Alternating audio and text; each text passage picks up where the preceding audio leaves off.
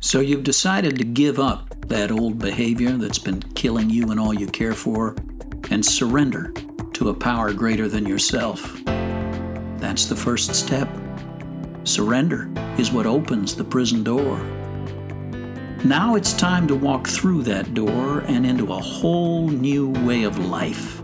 Spirituality, self-care, service, social connection, and the simple daily disciplines that pave the way to lasting freedom.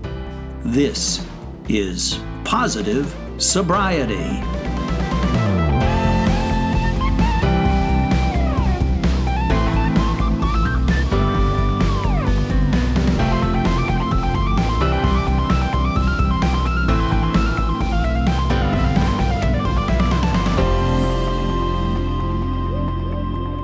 Welcome to another episode of the Positive Sobriety Podcast. Oh, I am your relaxed, refreshed, and fully vaccinated host, Nate Larkin. Here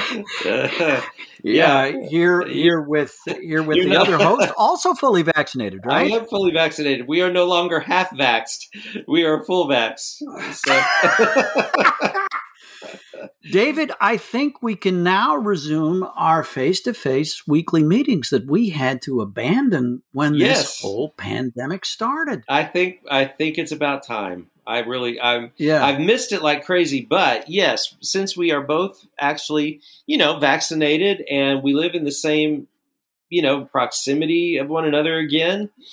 You've moved back to the New Jerusalem where you belong. I'm glad that you're here in Franklin again. Came back to Mecca here. So absolutely. Yeah. And you know what? I feel this surge of optimism about a new beginning. It probably has something to do with the arrival of spring and the trees are leafing out again. And the drone of lawnmowers, the familiar, Allie and I, a little later today, we'll be going to nurseries to find plants that we can put out in the beds. It'll be time to mulch and get it all done, which is something that you get to avoid because you don't have a yard to care for, do you? No, I do not. And you know what? We ate dinner in the courtyard the other night. We just got carry out and went downstairs and ate down in the courtyard. And it was so great because I didn't have to tend to it. It's beautifully landscaped. It's got a fountain. And none of it required a damn thing from me other than that I pick up my trash, So it was wonderful. It was absolutely great. I don't know.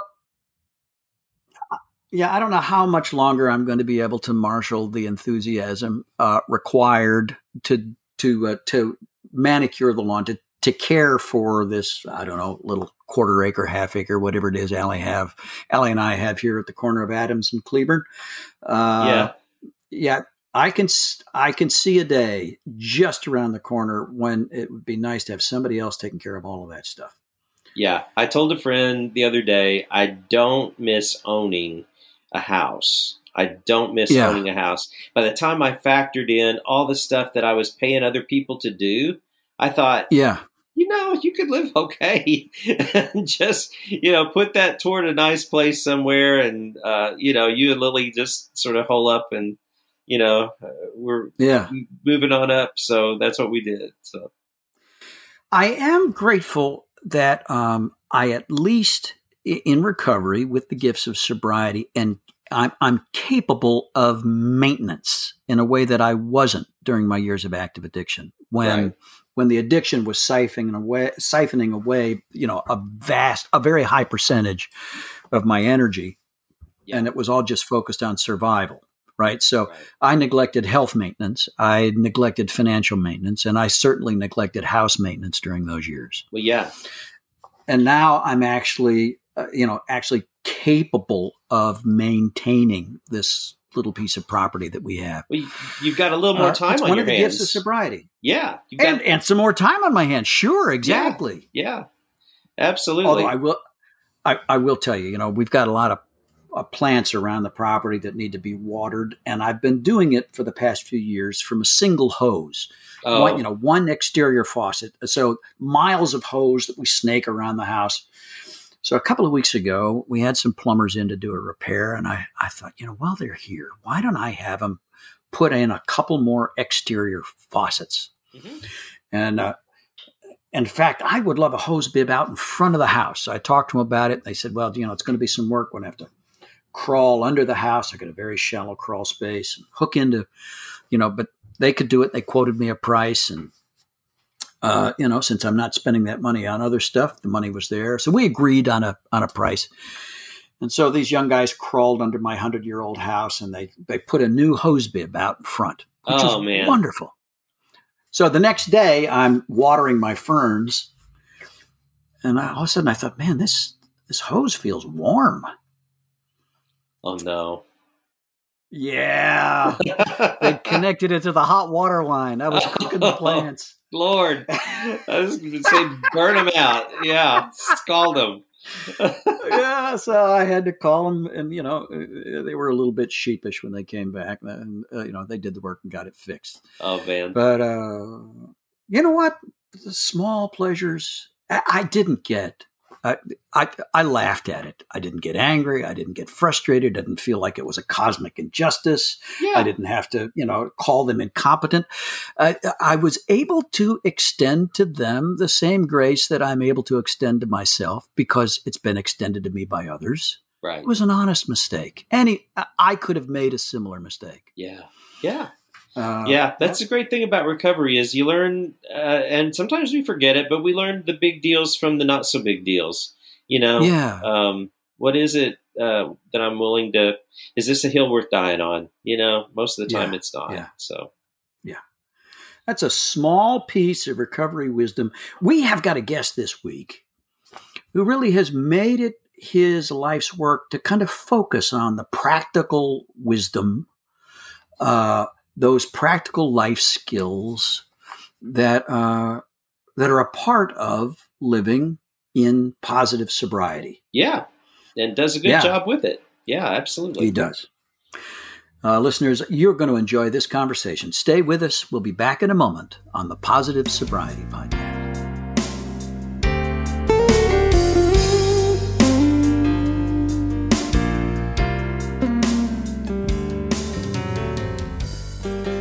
Welcome back to the Positive Sobriety Podcast. So great to have with us on the show this week, Dennis Barry, recovery coach, presently living in Colorado, big plans to make a move. Dennis, thank you for taking some time out from your busy schedule and from your worldwide stable of clients to talk with us here on the podcast. Oh, thank you for having me. I'm really excited. Okay, well, fantastic. Well, we like our listeners to get to know our guests on a personal level. This is not, we don't live in the high-flown realms of theory. We talk about story and, real life. So we can only assume you've got a story of your own. Do you have a few minutes to kind of give us a thumbnail? How did you wind up as a recovery coach? Isn't that great? We all have a sad story, right? Yeah. So we don't just... Yeah, mine's worse than everybody's. If you knew my story, you would drink too, right? Isn't that... I used that for years. Right. Yeah. Yeah, well, my story is... the beginning of my story wasn't so sad. I had a great childhood, great family, well-loved. I had all the stumbles that everybody else has. My parents got divorced. I was insecure, full of fear. And when I was 5 years old, I like to lead with this part of the story so people can relate. When I was 5 years old, my grandmother said to my mother, "He worries like a little old man." Wow. Oh, wow. Mm-hmm. So, at 5 years old, I was already full of that fear and insecurity, just like a lot of people, except I had zero way to cope with that. I just didn't understand life. And that went on for years and years and years. Some people use that as a stepping stone to grow and to become better. And for me, it was a way to drift into more fear and withdraw within. And, fast forward to 15, I take my first drink and I was like, Yeah. I don't have to feel. I don't have to feel that way anymore. I don't have to feel anything anymore. And and then that went on for years, and then all through high school, and then went into college where it just like multiplied exponentially and just escalated to drugs, alcohol, everything, chemical and bad. And that's the way my life went. And it was filled with over 20 drunken car accidents. I drove into a house. Oh, wow. I used to roll my truck over. I lived up in Northeast Vermont where we used to be able to get away with shit like that. I would just roll my truck. I would like roll my truck back over with some friends and then drive it home. And I'd wake up in the morning with dried blood on my face and go, what happened? Wow. Not even remember. And, fast forward to 31 years old. I'm giving you the condensed version here. Then I was, hit what we call that gift of desperation, that rock bottom, and where I couldn't drink anymore and I couldn't stop drinking. My life fell apart. I spent all my money. I had even a trust fund my grandfather had with me with 6 figures in it that I blew through. Wow. And, I just had nothing left. And I was 70 pounds heavier than I am now. I have black circles under my eyes. I was physically dying with drugs, alcohol, cocaine, cigarettes, and my life was just failing. And I had a girlfriend at the time. She came over and she said, she looked at me, and I had lost my job and peed my pants sleeping that night. And she looked at me and she goes, we can't go on like this. And I just started crying. I said, I can't stop. I can't stop. And then she got online on the old dial-up internet connection, and she got me, she found out a treatment facility, and this was April 8th of 2003. And I was in a treatment facility 2 days later, and I've been sober for 18 years now. Wow. That's awesome. Wow. And were you just one time in rehab, Dennis?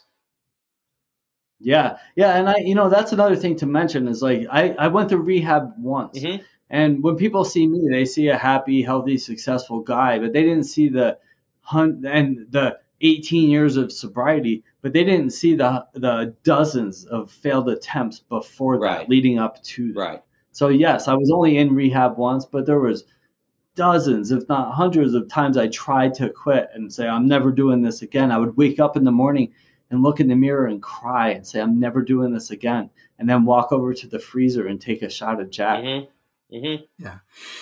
Let me ask you this, Dennis. Did the drinking and the drug taking and the risk taking ever become kind of part of your personal identity, the way you saw yourself, the way you were perceived in the community? Like, this is just who Dennis is?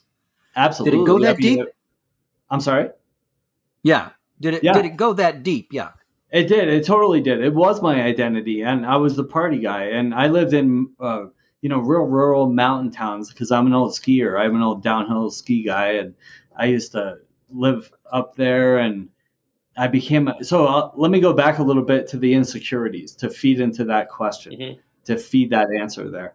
When I was like 16, 17 years old, for those that can't see, I don't have flowing locks. Right? I'm bald, all bald. And my hair started getting thin when I was like 17 years old.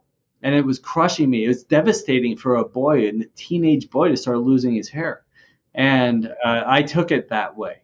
I could have accepted it, but I didn't. I said, oh my God, my life is falling apart. I'm going to be bald and ugly. And, this goes back to marketing. Right around that time, the early 90s, the hair club for men was in full swing. And you turn on those TV and you see these guys with great hair and long flowing locks. And I'm like, I'm ugly. And marketing works. They're like, here's your problem and here's the solution. Right. And so I thought, I didn't have any money to get hair club for men stuff. So I just went to the mountains and hid from the world for 13 years.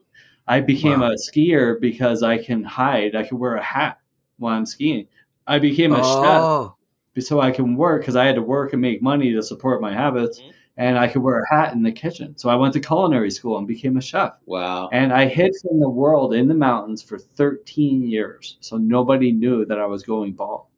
And the drinking, the partying, it was all part of my identity and all part of my plan to hide and not have to do life.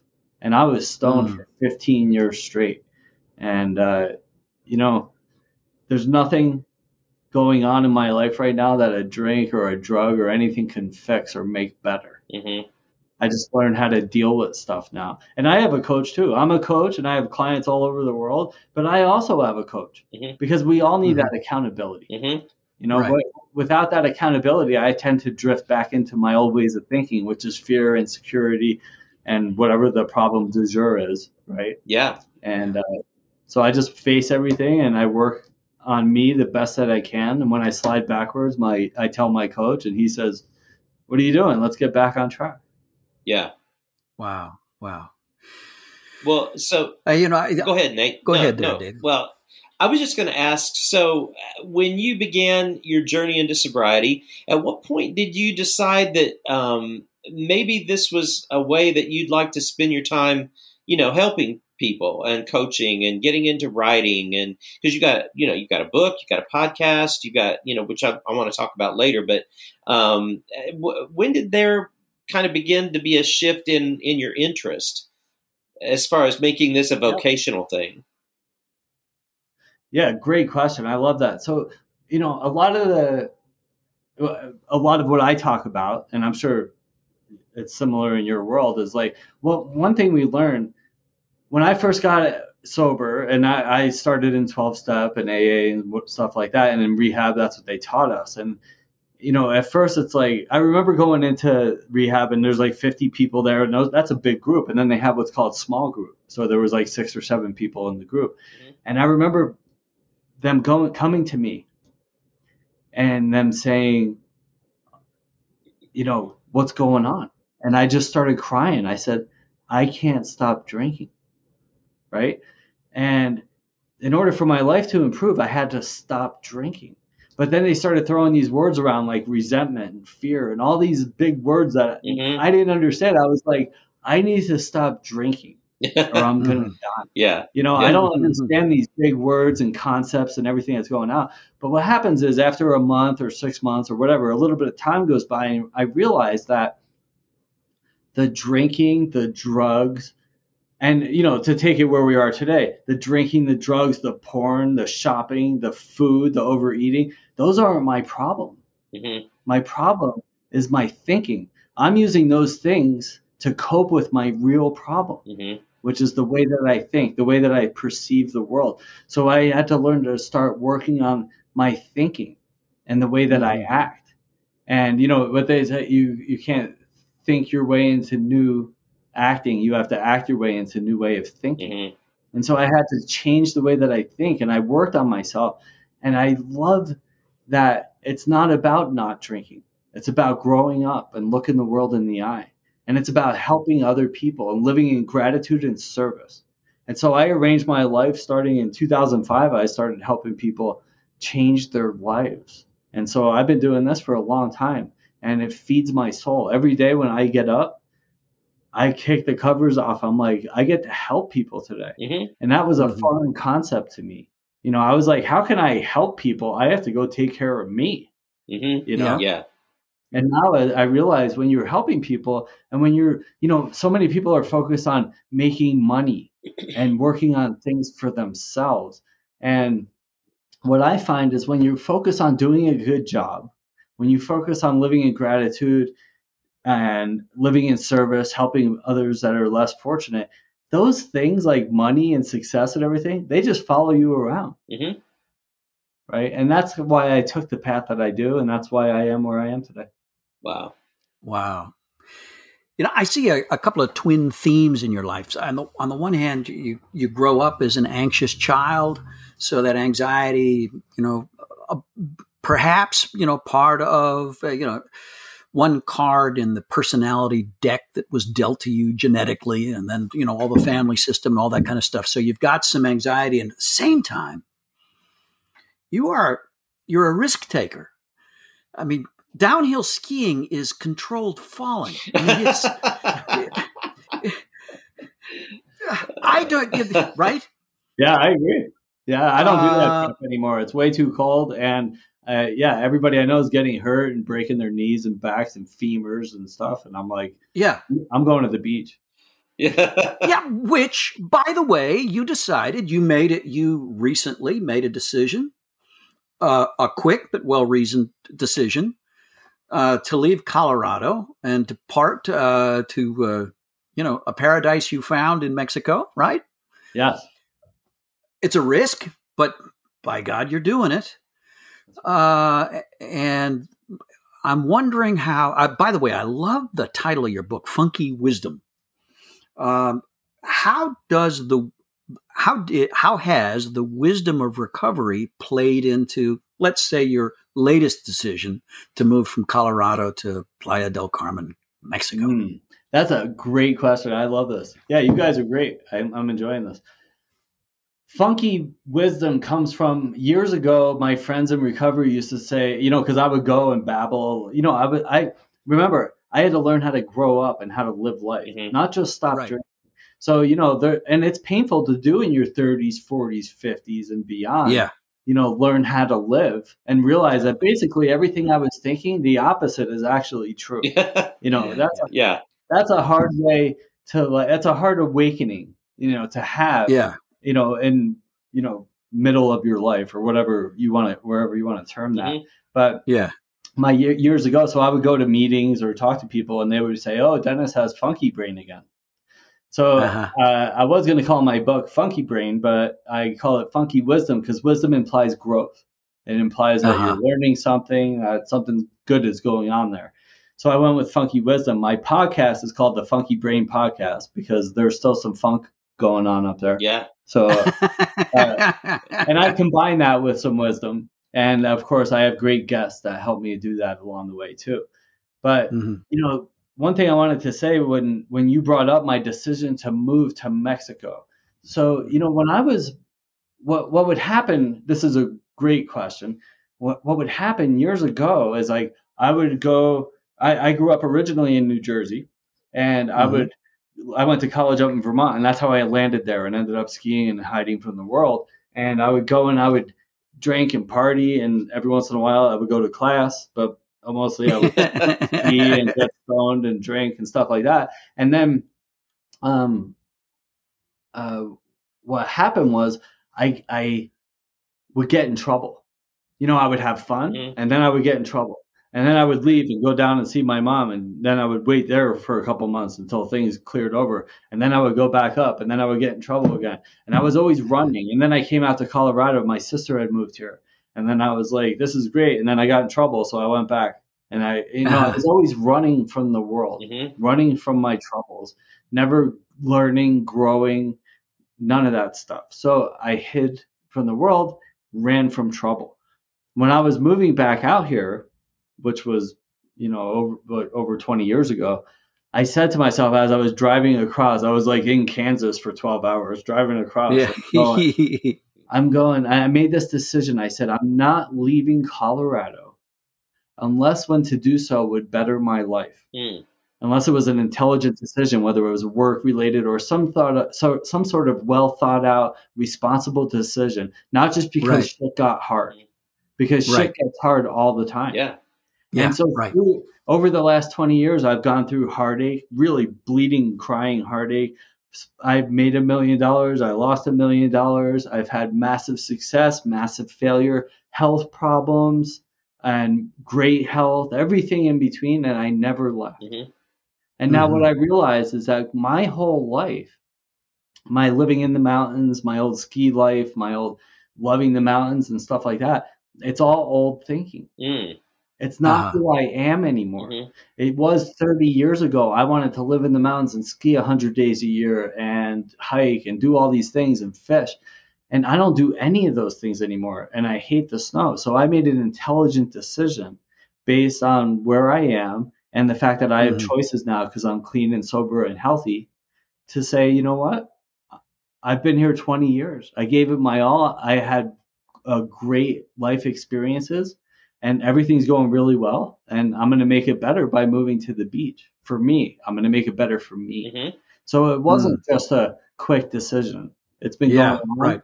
And because I have choices now, That's what I get to do. Yeah. Wow. Yeah. Wow. Well, and so it sounds like then you really applied your own kind of funky wisdom to that decision, so to speak. I love that the subtitle of your book is A Practical Guide to Life, because it sounds like just some pretty practical stuff. And from what I only got to read the kind of an excerpt blurb about the book. But it sounds like you incorporate, multiple types of spirituality and spiritual thinking into the decision-making process. Can you talk a little bit about that? Yeah, and another great question. So you guys rock. I love you guys. Well, don't tell us that. It'll go to our head. We'll start expecting money here somewhere or something. Well, I can answer this quite easily. So remember, it's not about not drinking. Right. It's about seeing the world differently. Right. And when I started realizing that, do you remember Wayne Dyer used to have, one of the things that made him so big was he used to be on the public access channels and sell his books and stuff. Mm-hmm. That's what made him really real popular. Mm-hmm.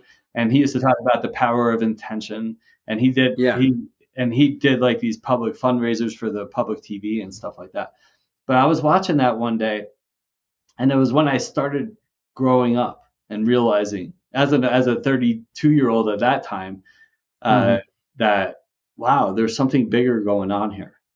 And I heard him say, and now is kind of mainstream and popular, but we're not human beings having a spiritual experience. We're spiritual beings having a human experience. Mm-hmm. And I was like, whoa, mind blown. Like that's wisdom right there. Mm-hmm. And right then, I really realized that it's not about not drinking, and it's about living differently.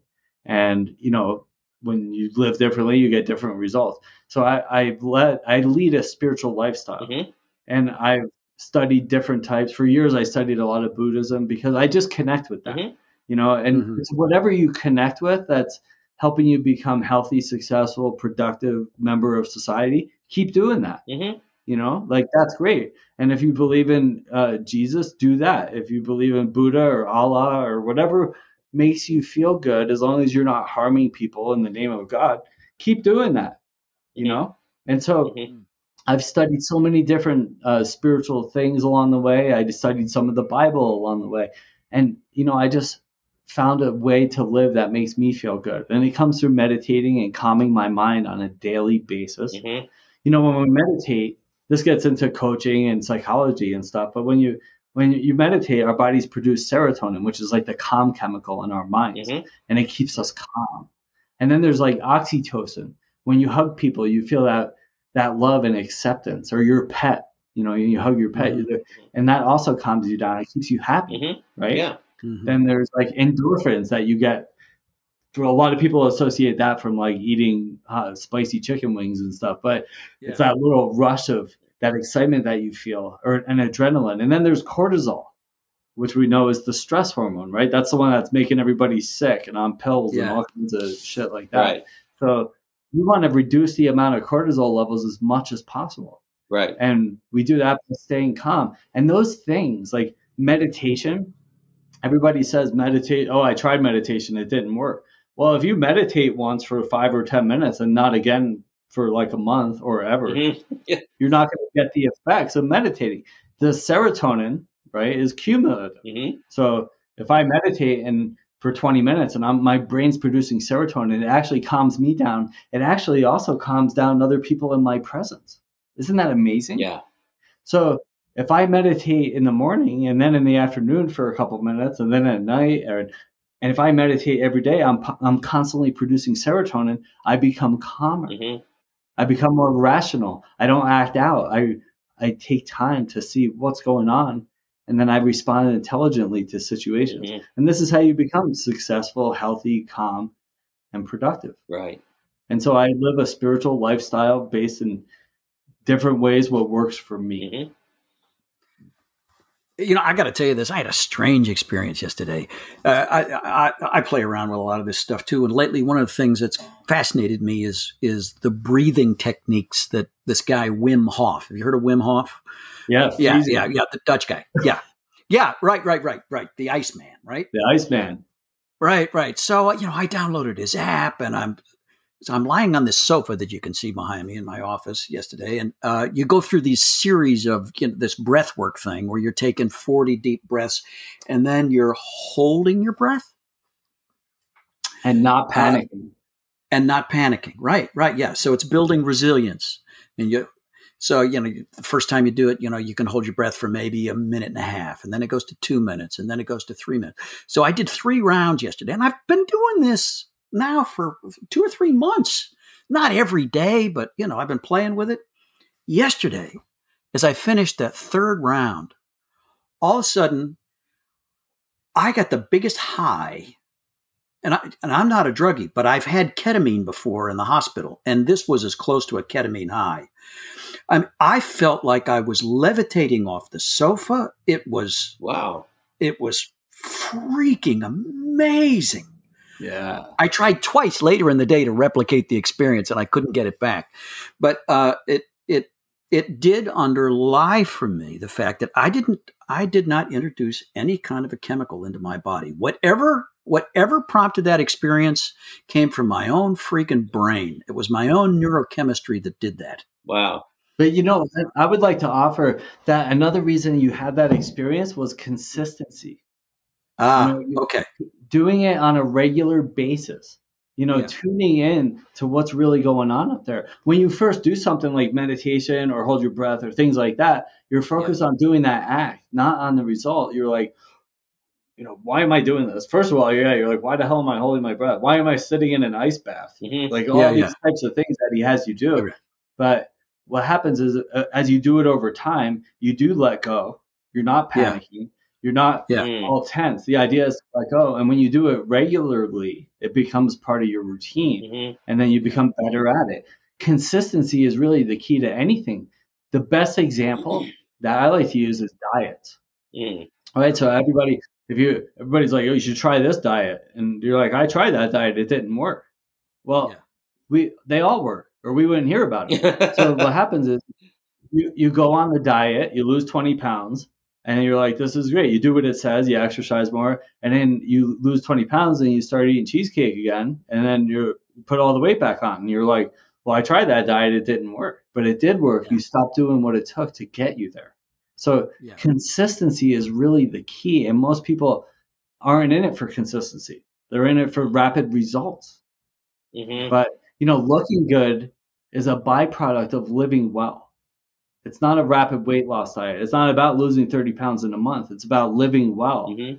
And then you look good and you exude confidence, and people pick up on that stuff.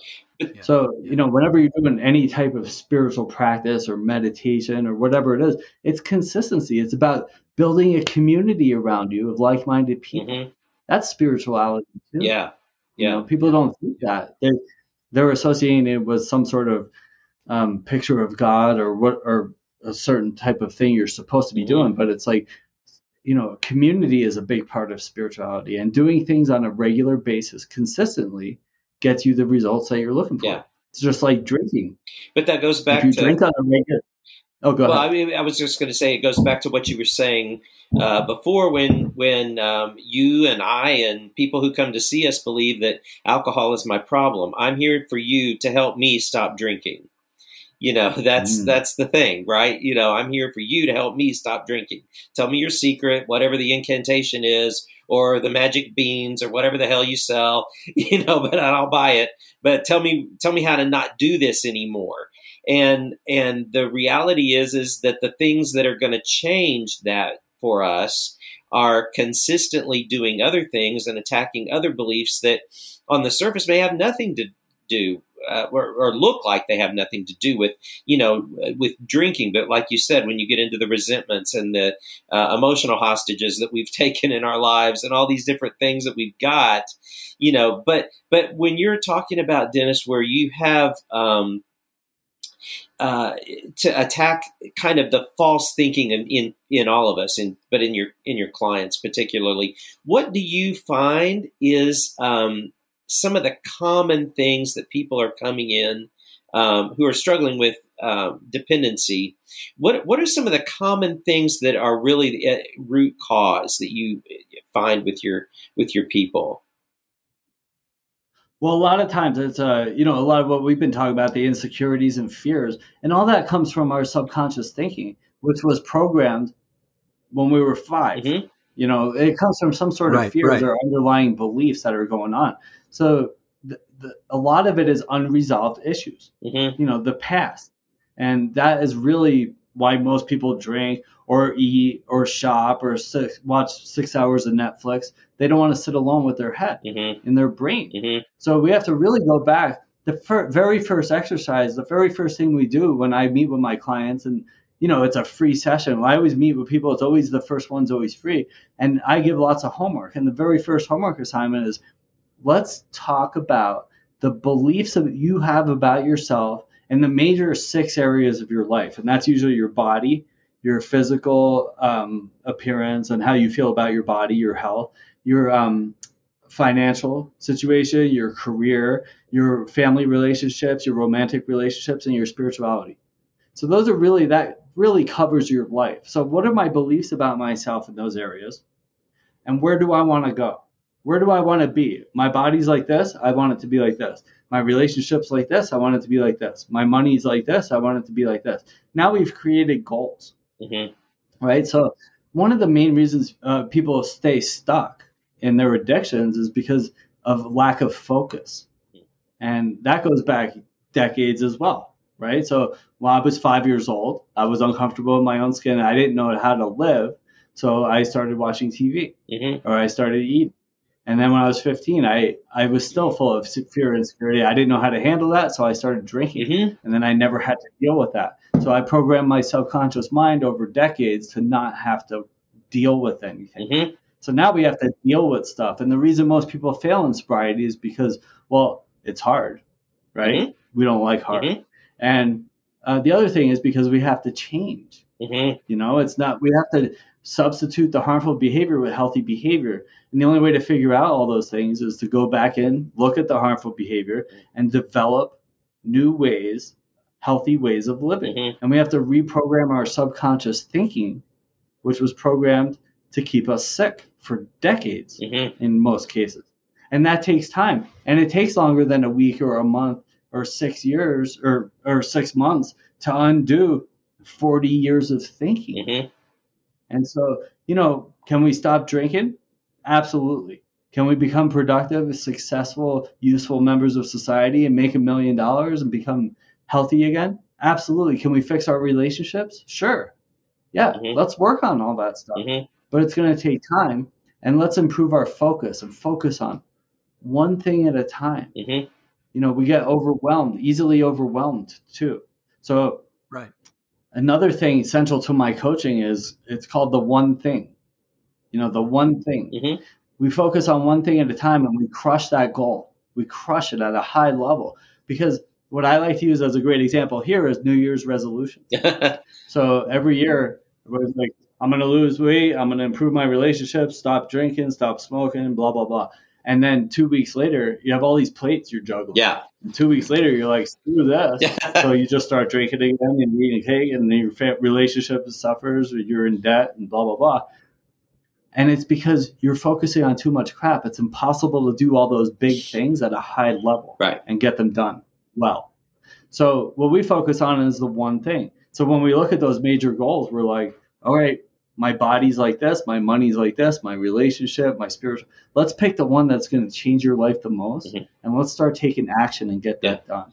And that's how we change. Yeah, let's start with the one that'll keep you out of jail. That's right. That's a great one. let's we'll aim high, but let's keep you there. But yeah, we always say don't get too well too fast.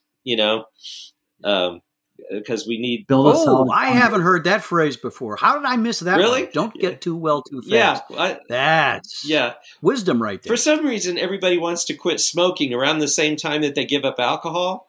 And I'm just like, Lord, please, no. I mean, smoke for a while. Let's concentrate on the drinking. We'll get to the smoking. But yeah. Maybe, but I mean, I would challenge you a little bit on that. It's like we want to have our bodies strong. Well, the best defense against anything to overcome cravings, to overcome our emotional pitfalls is a strong body. Yeah. So I like to say, let's quit smoking. I mean, you can smoke for the week, but then let's work on that. Yeah. We need to make ourselves strong here. Yeah. We have our body, mind, and spirit, and we have to constantly be working on those all the time. It's really hard to have them all in alignment all the time. Yeah. But if I'm eating a pound of chocolate every day, that's just a cross addiction. Oh, sure. I'm substituting one thing for another. Yeah. But I mean, I see what you're saying because it can be overwhelming. Well, but at some point, we need to address that too. The nicotine being, one of the hardest chemicals, I think. And when they're withdrawing with alcohol and they, add another withdrawal to that and another withdrawal to that, I've not seen people succeed real well with that. But yeah, I hear what you're saying. Definitely want them healthy to make that transition for sure. Absolutely. Yeah. Well, tell us a little more about your coaching practice and how listeners can reach you if their interest has been piqued by what they've heard so far today. Yeah, everything goes through DennisBerry.com, where you could buy the book on Amazon, and you could sign up for a free coaching session, or you could watch the podcast, the Funky Brain podcast. I've had lots of really cool guests on there, and from Theo Fleury, Olympian, Stanley Cup winner, and actors and comedians and all types of people. So it's a lot of fun, and we talk about sobriety, but also life mastery, because it's not just about, it's not just about like quitting drinking or smoking or whatever our harmful behavior is. It's about mastering every area of our life. That's how we continue to grow. And that's how, not drinking, not doing drugs becomes easier when we become successful and healthy. Yeah. So, so like I said, DennisBerry.com is the best place to do that. YouTube has the Funky Brain podcast because we do the video too, and that's lots of fun too. And please give me a call. We'll just talk for a little bit. If you like it, we'll talk more. And if not, then no problemo. Yeah.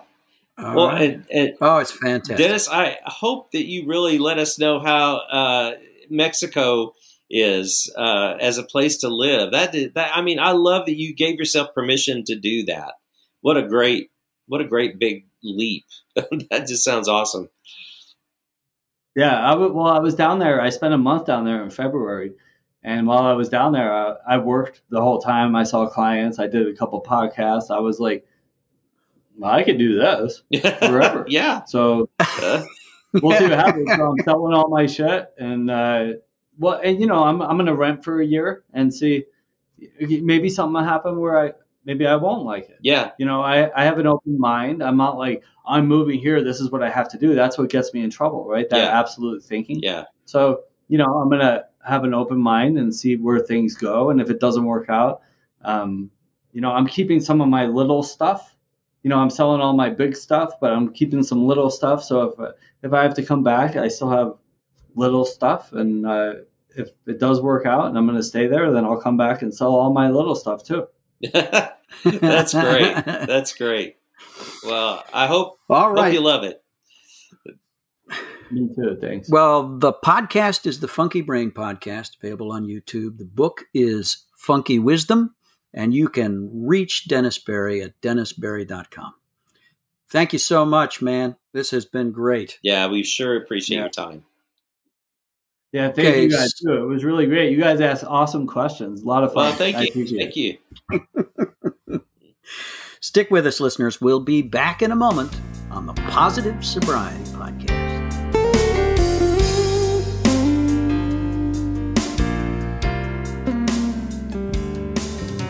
Welcome back to the Positive Sobriety Podcast. And Nate, I really enjoyed our talk with Dennis, and I'm so envious of his ability to give himself permission to move to a beautiful sunny spot on the earth.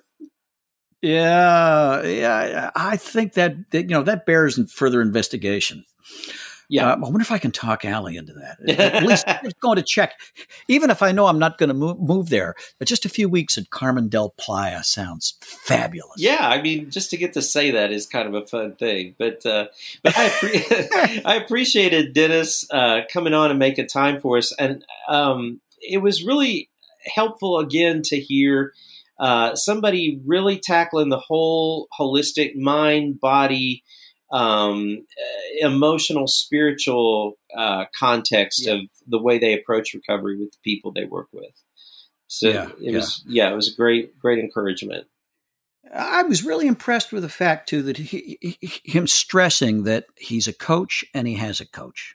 Right. And he's still not, he's not living under the illusion that he's mastered life, and that, now he is this, smartest guy in the room, doesn't need to ask for help, doesn't need direction. Mm-hmm. That's just so healthy, so very healthy. Yeah. Yeah. I thought that was a great point as well. And it always encourages me to hear how people, I think the best care professionals are the people that are able to be and stay the most vulnerable. So, the more we have our own coaches, therapists, people we walk with, sponsors, whatever we want to assign that role to, the ability to keep us vulnerable and aware that we're not that many clicks ahead of anybody. So, on this sobriety thing. So. Well, hey, before we close things out, it seems to me in the back of my mind, we must have a sponsor. Do we have a sponsor? Rumor has it. Yes, we do. Yeah.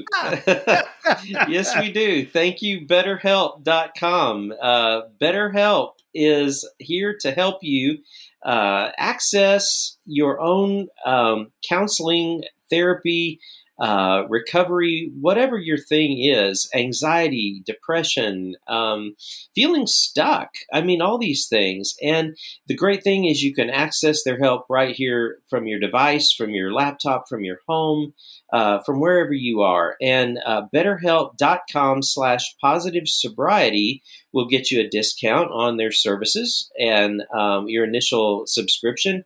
You can actually keep the same therapist throughout this experience, or you can change therapists if this person may not be a good fit for you. But don't stay stuck in your misery. There is help, and BetterHelp.com is here to speak to that with you. It's affordable and it's accessible. You don't even have to leave your house. So it doesn't get better than that. So BetterHelp.com/positive sobriety. Fantastic. Well, this has been great.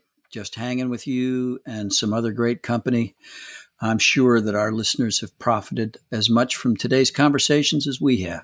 Yeah, absolutely. Well, that's it for this week. Until next time, I'm Nate. I'm David. And we are your pals on the Positive Sobriety Podcast. The Positive Sobriety Podcast is recorded at Crossroads for the Nations in Brentwood, Tennessee. Live producer Rex Schnelly, music by Rex Schnelly, theme music by Matt Ulrich, hair and makeup by Lyle Lovett, wardrobe by Kathy Gifford.